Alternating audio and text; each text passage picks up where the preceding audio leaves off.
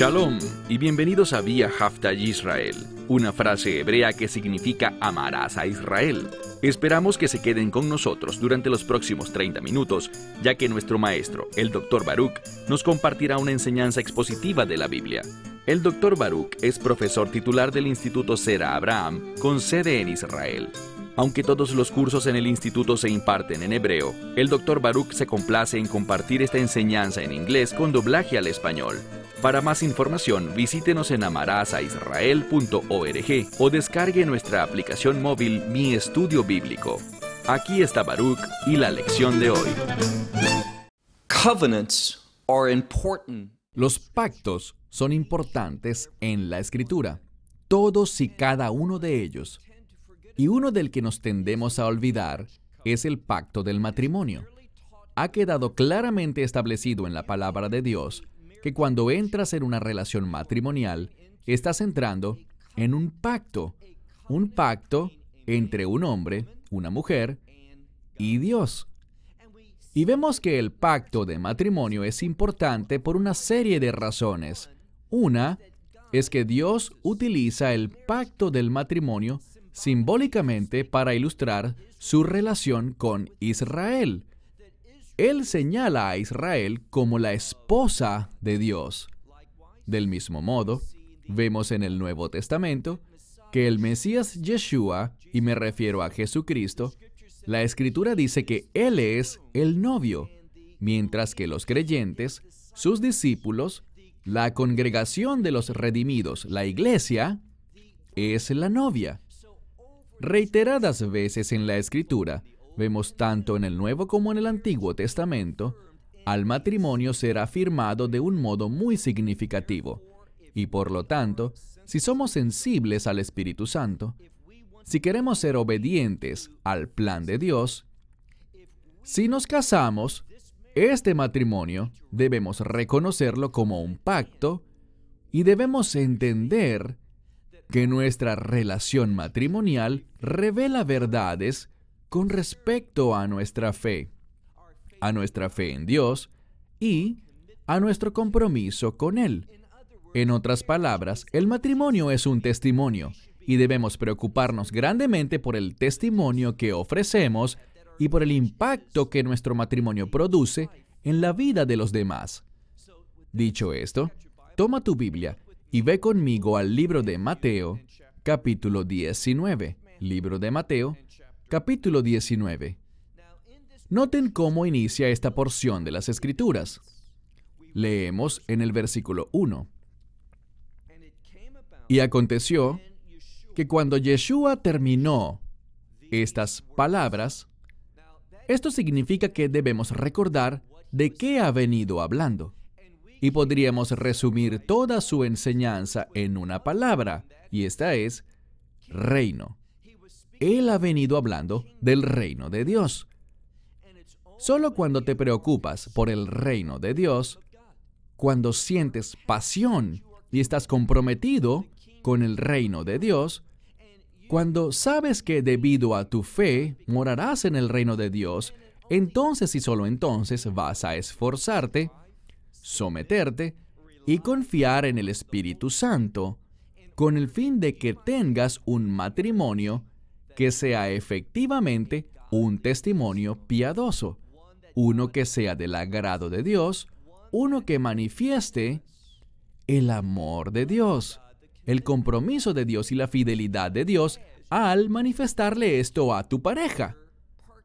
Si eres el esposo, en cómo se lo manifiestas a tu esposa. Si eres la esposa, en cómo le demuestras ese amor y compromiso a tu esposo.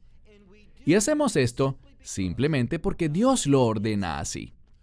Nos debe preocupar más que nuestro matrimonio sea un testimonio piadoso que si está lleno de felicidad, si siempre es agradable para nosotros, si le estamos pasando bien o no. Porque cuando somos fieles a los mandamientos con respecto a nuestras obligaciones maritales, cuando somos fieles a ellos, Dios obrará. A veces Él obra en nuestra pareja y otras veces Él nos cambia a nosotros, con el fin de que los dos, como veremos aquí, seamos uno, y uno Esta palabra, con frecuencia en la Escritura, con mucha frecuencia, el uno se relaciona con Dios, que nosotros manifestemos a Dios en nuestras vidas y en nuestros matrimonios. Solamente estaremos comprometidos con esto si en efecto tenemos mentalidad de reino. Mira de nuevo el verso 1. Y aconteció que cuando Yeshua terminó estas palabras, se retiró o se fue de Galilea y vino a las regiones, está en plural en el idioma original, él vino a las regiones de Judea, al otro lado del río Jordán. Esa es la implicación, al otro lado del Jordán. Este lugar era exactamente el área donde antes se ubicaban Sodoma y Gomorra.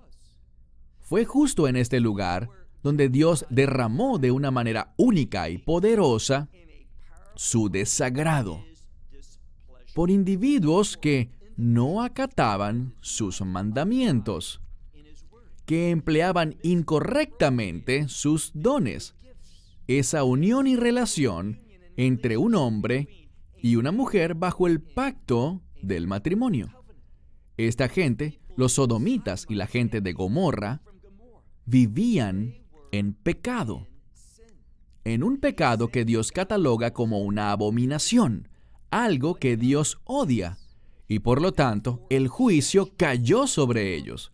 Por esto es que la Escritura nos dice que Yeshua fue específicamente a este lugar para tener esta discusión, la cual estudiaremos en este pasaje de la Escritura. Entonces, se fue a las regiones de Judea, en el reino del sur, al otro lado del Jordán. Y pasemos ahora al verso 2. Se nos dice aquí que muchas multitudes, no dice simplemente una multitud, sino muchas multitudes de gente, muchísimas personas lo siguieron. ¿Y qué hizo él? Leemos que él los sanó allí. ¿Por qué esto es importante? Esta última palabra del texto bíblico, él los sanó allí, en el lugar donde el juicio había caído. Él también los sanó y vemos algo. El juicio puede tener un efecto sanador en la vida de una persona. ¿Qué quiero decir? Cuando tú recuerdas que Dios es un Dios de juicio, que Él castiga el pecado y la desobediencia, cuando tú realmente crees en un Dios que juzgará, ese hecho, esa realidad, traerá un cambio a tu vida. Vas a ser más sensible a agradarle a Él, a obedecerle a Él, a someterte a Él, a hacer lo que Él te ordena hacer. Y todo esto es fundamental en el matrimonio. Si yo no soy sensible a la palabra y las instrucciones de Dios, no voy a serle fiel a mi pareja, a mi cónyuge, a mi esposa. Y debido a ello, debido a esa desobediencia, si yo desobedezco, si no soy amable, si no soy fiel, si no soy obediente a sus instrucciones, entonces me encamino directo al juicio. Este lugar nos recuerda que Dios juzga el pecado. Y lo juzga severamente. Entonces, llegaron a este lugar y los sanó allí. Los fariseos, viniendo a él, ¿y por qué vinieron a él? La Biblia dice que fueron allí con el fin de probarle. Esta palabra aquí no implica el propósito de aprender algo. No es como la prueba que un profesor le haría a uno de sus estudiantes, sino que es una estrategia para tentar a alguien y hacer que caiga, que tropiece, que se comporte de un modo inadecuado. Ellos lo estaban tentando porque tenían una mentalidad totalmente diferente a la del Mesías. Ellos buscaban complacer a los hombres, pero no Yeshua. Él quería vivir y comportarse de un modo que honrara a su Padre. y así lo hizo de manera perfecta. Y lo hizo como un ejemplo para nosotros. El Hijo de Dios honraba a su Padre, y eso es lo que toda la humanidad debería hacer. Deberíamos honrar a Dios, obedeciendo su palabra. El Mesías es el ejemplo perfecto de esto. En este pasaje de la Escritura, encontramos muy claramente que estos fariseos vinieron a él, en este lugar, con el fin de probarle. Literalmente, con el fin de hacerle caer. Y le dijeron a él, ¿es lícito para el hombre que envíe, es decir, que se divorcie? Es un modismo. ¿Es lícito para el hombre que envíe a su esposa, es decir, que se divorcie de ella, por cualquier razón, por cualquier causa? Eso sería muy popular. Verán, a muchos les encantaría esto. Yo simplemente puedo terminar mi relación por cualquier razón que sea. Pero la palabra de Dios no dice eso. Aquí está el problema. De acuerdo con las tradiciones de los ancianos, no con la palabra de Dios, no con la ley de Dios, no con los mandamientos de Dios, sino que de acuerdo con la tradición de los sabios, de los ancianos. Esta era su visión, y era extremadamente popular en la sociedad, entre el ala masculina de los miembros de la sociedad. A ellos les gustaba esto, y usaban esto con el fin de ejercer presión sobre sus esposas. ¿Por qué? Bien, cuando una mujer era simplemente expulsada, quedaba en una posición muy vulnerable. Y por lo tanto, esa amenaza era usada para manipular a la mujer, a la esposa. Eso no es amor, eso no es dulzura, eso no es el carácter del Mesías. Así no actúa una persona que cree que Dios es un Dios que juzga, porque Dios juzgará a todo aquel que actúe de esta manera, de esta forma tan cruel. De entre todas las personas, aquel que trata así a su esposa. ¡Qué horrible! Pero eso era muy común. Y necesito decirte lo siguiente. Muchas de las cosas que son comunes y populares hoy en día, incluso dentro de la congregación local, en muchas denominaciones, son cosas populares, pero son ofensivas ante Dios. Él odia muchas de estas cosas que comprometen la integridad de su palabra. Cuando vemos este pasaje de las Escrituras, ellos le preguntan, intentando hacer que bien esté de acuerdo con ellos, y eso les brinde soporte, o bien que no esté de acuerdo con ellos, y eso haga a Yeshua perder popularidad. Aprende algo. Al Hijo de Dios, a Yeshua Ben Nazaret, jamás le preocupó ser popular. Y a ningún siervo verdadero de Dios jamás le preocupará complacer a la gente. No, su objetivo siempre será honrar a Dios, obedecerle y vivir de un modo que a Él le agrade. Noten lo que dice Yeshua al responder. Verso 4. Pero, eso significa en contraste con sus deseos, pero aquel.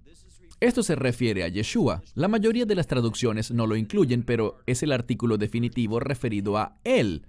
Entonces, aquel, es decir, Él, respondió. Les dijo, ¿no han leído? Es decir, en la Torá. Con mucha frecuencia, cuando Él dice no han leído, se está refiriendo a la ley de Moisés, y ciertamente lo que dirá en unos momentos lo confirma. Él simplemente les hace una pregunta. ¿No han leído que? Y usa la misma palabra, aquel. Lo que la Escritura busca aquí, al utilizar este mismo artículo definitivo griego que se refiere primero a Yeshua y luego a Dios Padre, ¿qué busca hacer? Busca demostrar unidad, que ellos dos eran uno en propósito, uno en pensamiento. No había diferencia entre ellos. ¿Qué enseñaba el Mesías? Él enseñaba la voluntad, el propósito y la verdad de su Padre Celestial. Entonces dice, ¿no han leído que aquel que creó en el principio, varón y hembra, Él los creó? Es exactamente lo que dice el libro de Génesis. Cuando Dios creó a Adán, el primer hombre, dice que Él creó a Adán, varón y hembra. El propósito era demostrar exactamente lo que vamos a ver, y es esta unidad que sucede entre un hombre y una mujer. La comunidad, la cultura en la que vivimos hoy es tan confusa, tan rebelde, es una afrenta, es una abominación que países como Estados Unidos, que ellos aprueben el matrimonio del mismo sexo. Esto es pecaminoso, está mal y producirá el juicio de Dios sobre esa gente y sobre la sociedad que lo aprueba. Primero, esto recaerá sobre los líderes que legislan esta materia, o en la Corte Suprema que afirma, de manera tan incorrecta, tan despreciable, que es constitucional, que es un derecho constitucional que un hombre se case con otro hombre o una mujer se case con otra mujer. Esto, de nuevo, es una abominación, es un engaño del foso del infierno. Y cuando la gente se levanta y apoya estas cosas, es porque buscan agradar al hombre en vez de honrar a Dios. Nunca jamás te preocupes por las consecuencias. Siempre preocúpate por serle fiel a Dios y déjale las consecuencias a Él. Aprendí eso de alguien que ha sido de gran bendición para mi vida, aunque no lo conocí en persona. Me refiero a Charles Stanley, quien con frecuencia lo decía: confía en Dios, obedécelo y apóyate en Él. Déjale a Él las consecuencias. ¡Qué principio tan maravilloso! Y cuán real es de acuerdo con la palabra de Dios. Entonces, el Mesías decía lo que la Biblia dice. Él siempre citaba las Escrituras. Por tal razón, ya que Él hizo al hombre, varón y hembra los creó, dice, por tal razón, el hombre dejará a su padre y a su madre, y se unirá a su esposa, y los dos se convertirán en una sola carne. De nuevo, todo esto es visto y enseñado en el libro de Génesis.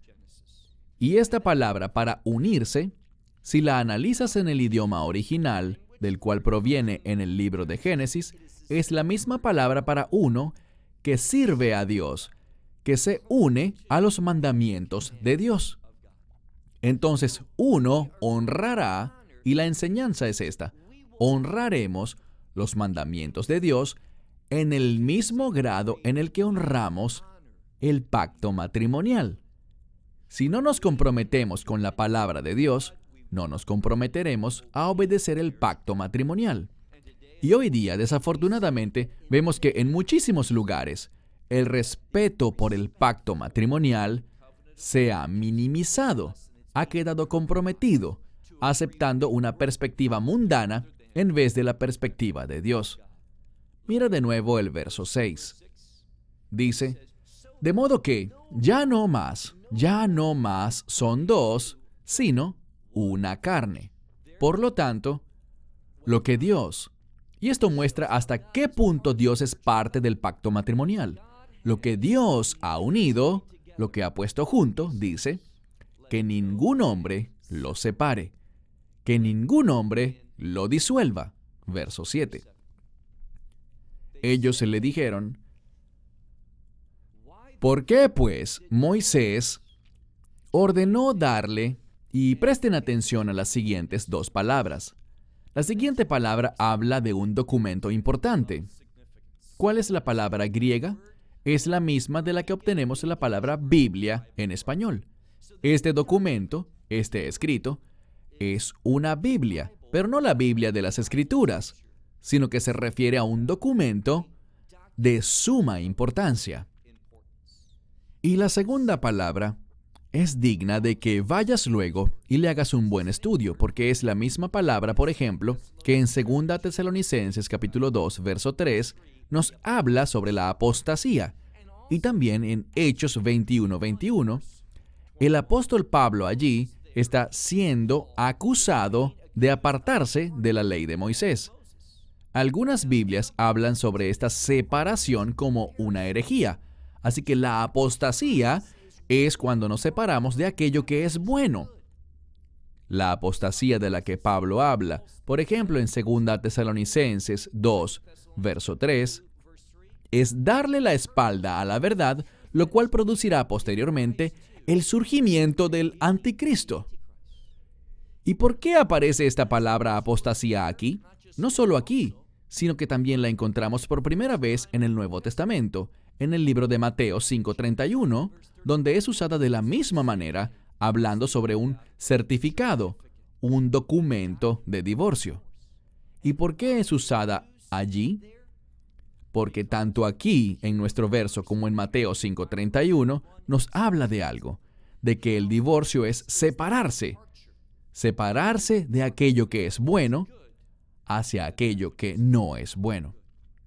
Escucha con cuidado lo que Yeshua, Jesús de Nazaret, tu Señor y Salvador, Dios con nosotros. ¿Qué dice Él sobre este tema tan importante? Leemos. Ellos preguntan, estos fariseos, ¿por qué, pues, Moisés mandó a que se le diera a la mujer un certificado de divorcio? Literalmente, un documento de apostasía, y echarla fuera. Verso 8. Les respondió, Moisés, debido a la dureza de sus corazones, permitió que echaran a la esposa, o a sus esposas, o a sus mujeres. Pero desde el principio no era así. Y en esta frase, no era así, el verbo principal es gigonem, que significa, nos habla de algo que era verdad en el pasado, verdad en el presente y continúa así hacia el futuro. Esto habla sobre la voluntad de Dios, desde el principio, lo que Él quiere y lo que debe ser afirmado por nosotros. Pero la dureza de nuestro corazón no nos permite estar de acuerdo con Dios. Necesitamos arrepentirnos, convertirnos en nuevas criaturas y permitir que la mente de Cristo haga tal obra en nosotros. Verso 9.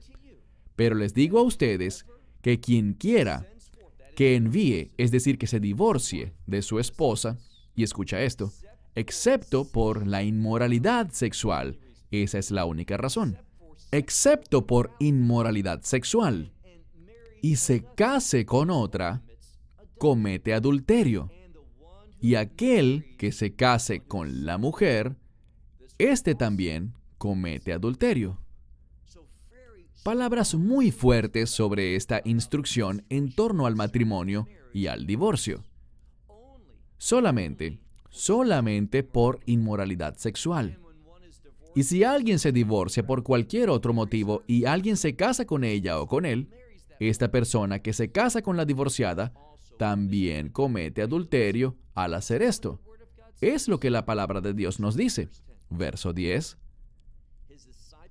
Sus discípulos le dijeron, si es así, esto causa que, para el hombre, con mujer, si este es el caso, sería mejor. Si tal es el caso con el hombre y la mujer, ¿no sería mejor no casarse? Y noten su respuesta en el verso 11.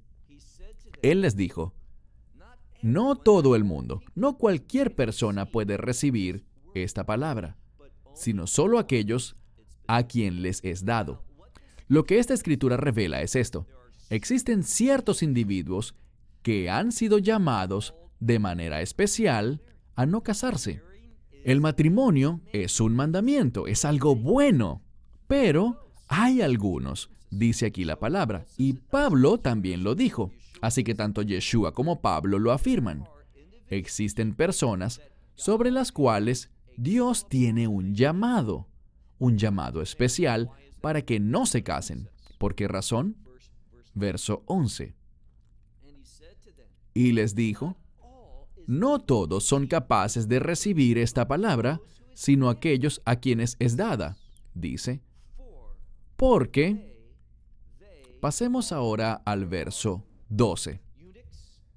Porque hay eunucos, algunos desde el vientre de su madre, nacieron así, y hay otros que han sido hechos eunucos por otros hombres.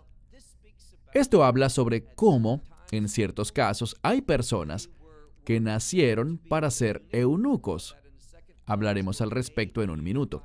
Otros fueron hechos eunucos por alguien más, usualmente para servir en un lugar prestigioso del gobierno, de modo que estuviesen totalmente comprometidos con el rey o con un hombre muy poderoso, y así nunca se involucrarían con mujeres.